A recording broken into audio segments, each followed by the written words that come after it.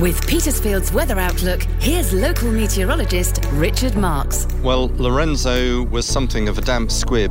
It was just a normal early autumn day of cloud and some light rain.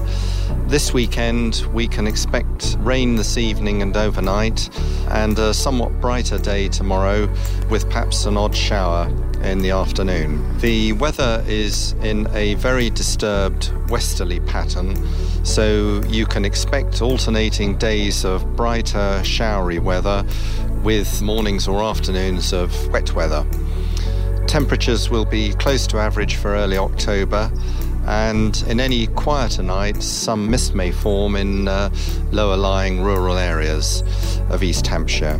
Unfortunately, there is no sign of any settled weather in the short term, so keep the Wellington boots to hand. Get more Petersfield weather information at petersfieldradio.uk.